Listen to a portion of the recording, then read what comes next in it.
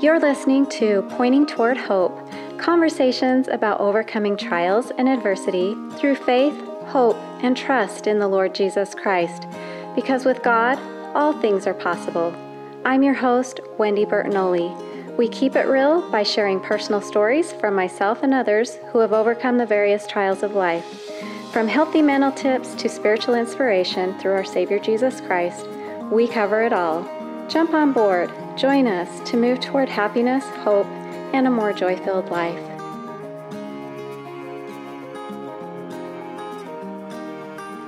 Welcome to Pointing Toward Hope. I'm your host, Wendy Bertinoli, and this is the very first episode. I'm going to call this episode 0, since I have tried to record 4 or 5 times an introduction to what this show will be about. I was so worried about all of the technical aspects, the sound, the color, the picture, that I think I just got so caught up in all of that I lost the real message of what this show is supposed to be all about. And the Lord reminded me of that today, and that I needed to re-record this introduction episode, and so that you would really understand what this show is all about and how it came to be. I had the prompting in October of last year, so it's been about a year, and I just kept putting it off. I was afraid, and I didn't think that I would know how to do it, how to put together all the editing, and it was going to be hard, and so I just kept putting it off. And finally, about a month ago, I just had the real strong impression that I needed to get the show out there. And I don't know why, other than I do know that Jesus Christ is concerned with the one. And maybe you are that one. Maybe you are going through something that you feel is impossible at this moment, and that you aren't going to make it through. But I want you to know that you will make it through. And I'm going to share with you a couple of my thoughts today. First of all, in Matthew 19:24, it says, "But Jesus beheld them and said unto them, With men this is impossible, but with God all things are possible." And so that is what I want you to remember as we are talking about these things today, is whatever you are struggling with or going through, there is a way. There's always a way. And through our Savior Jesus Christ, we can do all things. If we lay our burden at His feet, He can take up that burden, and He can help us make it through. I have been reading a book by Elder Bednar, and for those of you who don't know, I am a member of the Church of Jesus Christ of Latter-day Saints. And I don't want that to deter you at all in listening to this show, because what I have found in my work with mental illness and with experiences that I've had throughout my life with Christian women from all over the world and all different faiths, is that we are all more alike than we are different. And I believe that we need to come together as one body in Christ and strengthen and lift each other through whatever faith it is that we are a part of, whatever our journey is. It is our job to lift and strengthen one another. And so in this quote, in the book, Elder Bednar quotes Joseph B. Worthland as saying, "True disciples of Jesus Christ have always been concerned for the one. Jesus Christ is our greatest example. He was surrounded by multitudes and spoke to thousands, yet He always had concern for the one." And I wanted to give you a little example of that. This was an experience that I had. There was a period of time when I left my church for a while. I was struggling after I'd been divorced. I'd been married for 23 years, and so it was not easy. It was not an easy decision to make, and I struggled with it. And for a period of time, I walked away from my church and my community just because I had questions and concerns about things that were happening within the church, and because of maybe the lack of support that I felt when I got divorced. And I started dating a man that lived in Tennessee, and I was from Utah at the time. And so we were traveling back and forth to see each other, to get to know each other better. And on one of these trips, I was traveling back from Tennessee and was getting on a plane back to Salt Lake. I'd been to a layover in Denver and was heading back to Salt Lake. So it was just a short hour and 10-minute flight from Denver to Salt Lake. And I sat down, and a younger man came and sat beside me, and he put his head back, and he looked like he was really exhausted and wanted to sleep, and so I didn't bother him. But pretty soon the pilot came over the intercom and said, we're experiencing some storms rolling in, and it's going to be some time before we get off the tarmac. And I looked out the window, and there were just dark, menacing clouds rolling in, and I knew it was going to be a while. So this young man, he lifted up his head, he kind of opened his eyes, and he said, well, it's going to be a while, we might as well get to know each other. And he asked me if I was headed back to Salt Lake for a trip, or if that was where I lived.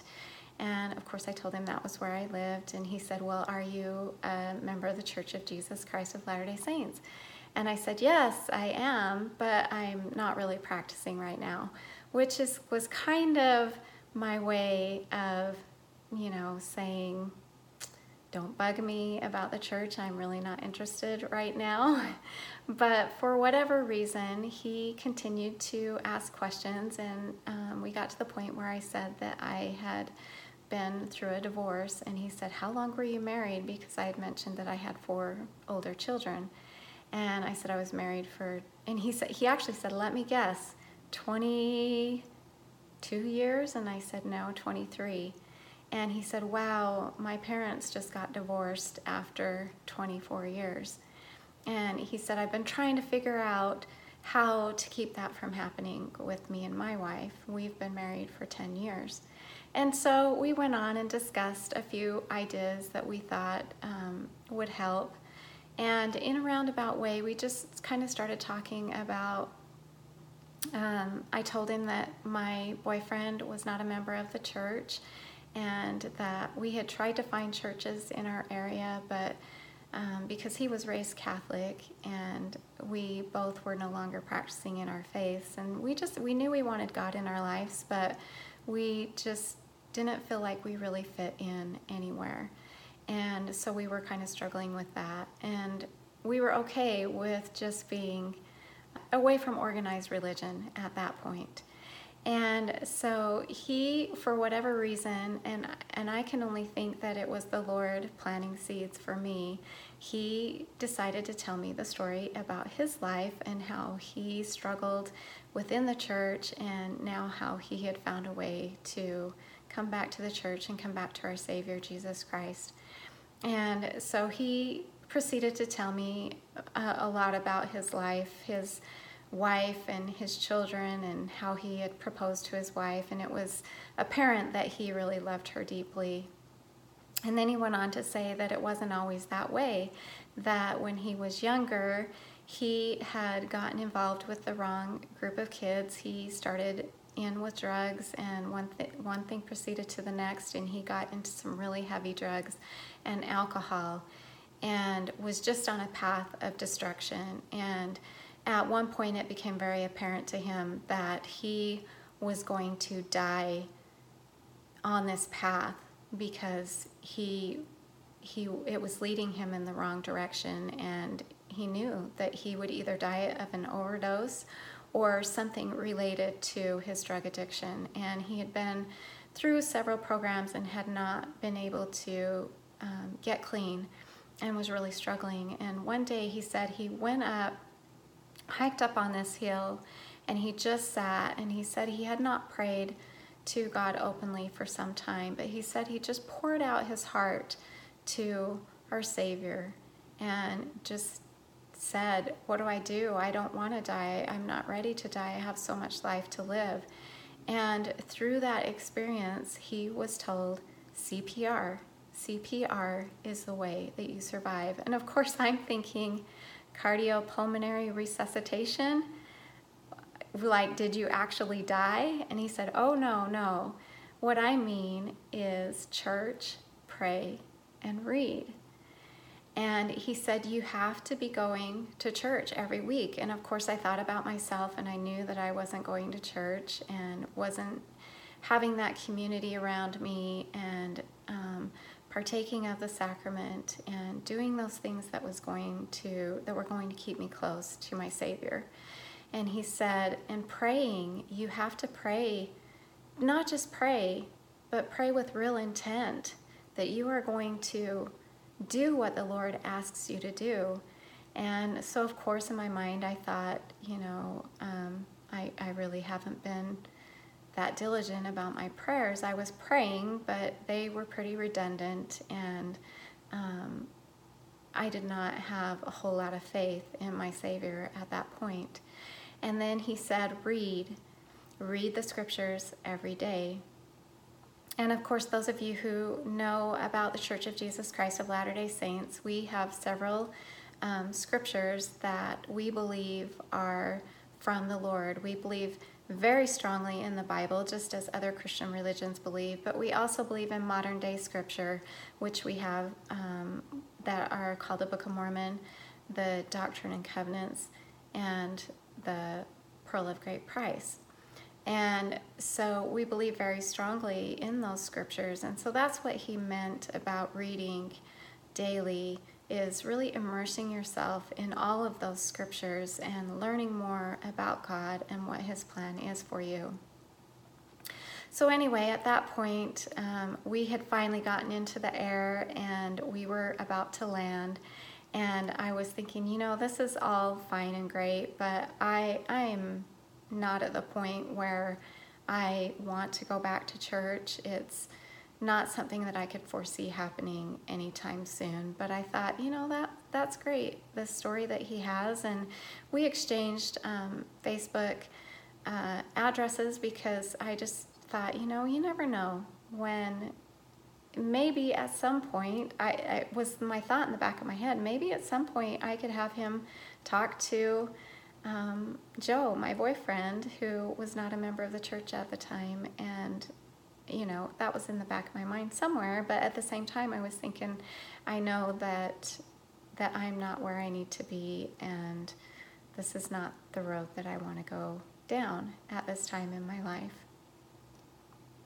So going back to the quote, or the quote from the book, I wanted to just finish reading that, where we were talking about the Lord's concern for the one. The quote goes on to say, "For the Son of Man is come to save that which was lost. He said, what man of you, having 100 sheep, if he lose one of them, doth not leave the 99 in the wilderness and go after that which is lost until he find it?" And I know that the Lord does that. I know because he did it for me. And this was just a single seed that he was planting for me along my journey. It would be several years before I ended up coming back to my church and my faith and to my Savior Jesus Christ. There were many miracles that happened along the way, and many seeds that were planted like that, and many messengers. And I feel like that is our job as disciples of Jesus Christ, is to be the messengers, to be his hands. And I'm hopeful that in this show that I can share through my conversations and experiences that I've had, but also with the conversations that I will have with others. I have a couple of episodes coming up where I share my story about being diagnosed with bipolar and coming back into the church, a little more detail about that. And I have an episode already recorded with a really good friend of mine who is a 2-time cancer survivor. So I hope that you'll stick around with me and come on this journey with us. And if you or someone you know has a story that you would like to share or that you think would be beneficial to others to help lift them and bring them hope and help them to find that trust and love in their Savior Jesus Christ, please contact me through the website Pointing Toward Hope. You can fill out the contact sheet, give me a brief description of your story and your phone number, and I will get with you and we will set up a time when we can do an interview. I'm so grateful for this opportunity that the Lord has given me to be able to be an instrument in His hands. I love my Savior, Jesus Christ, and I have such a faith in the way that He answers our prayers. And I hope that this trailer or this pre-episode has helped you in some way understand what the show is going to all be about. And it's really all about pointing toward the hope of Christ and learning how to find joy in daily living, even amongst all the trials and adversity and challenges that we face in this day. So that's it for today's show. I hope that you will come back and join us again next week. And remember, choose joy.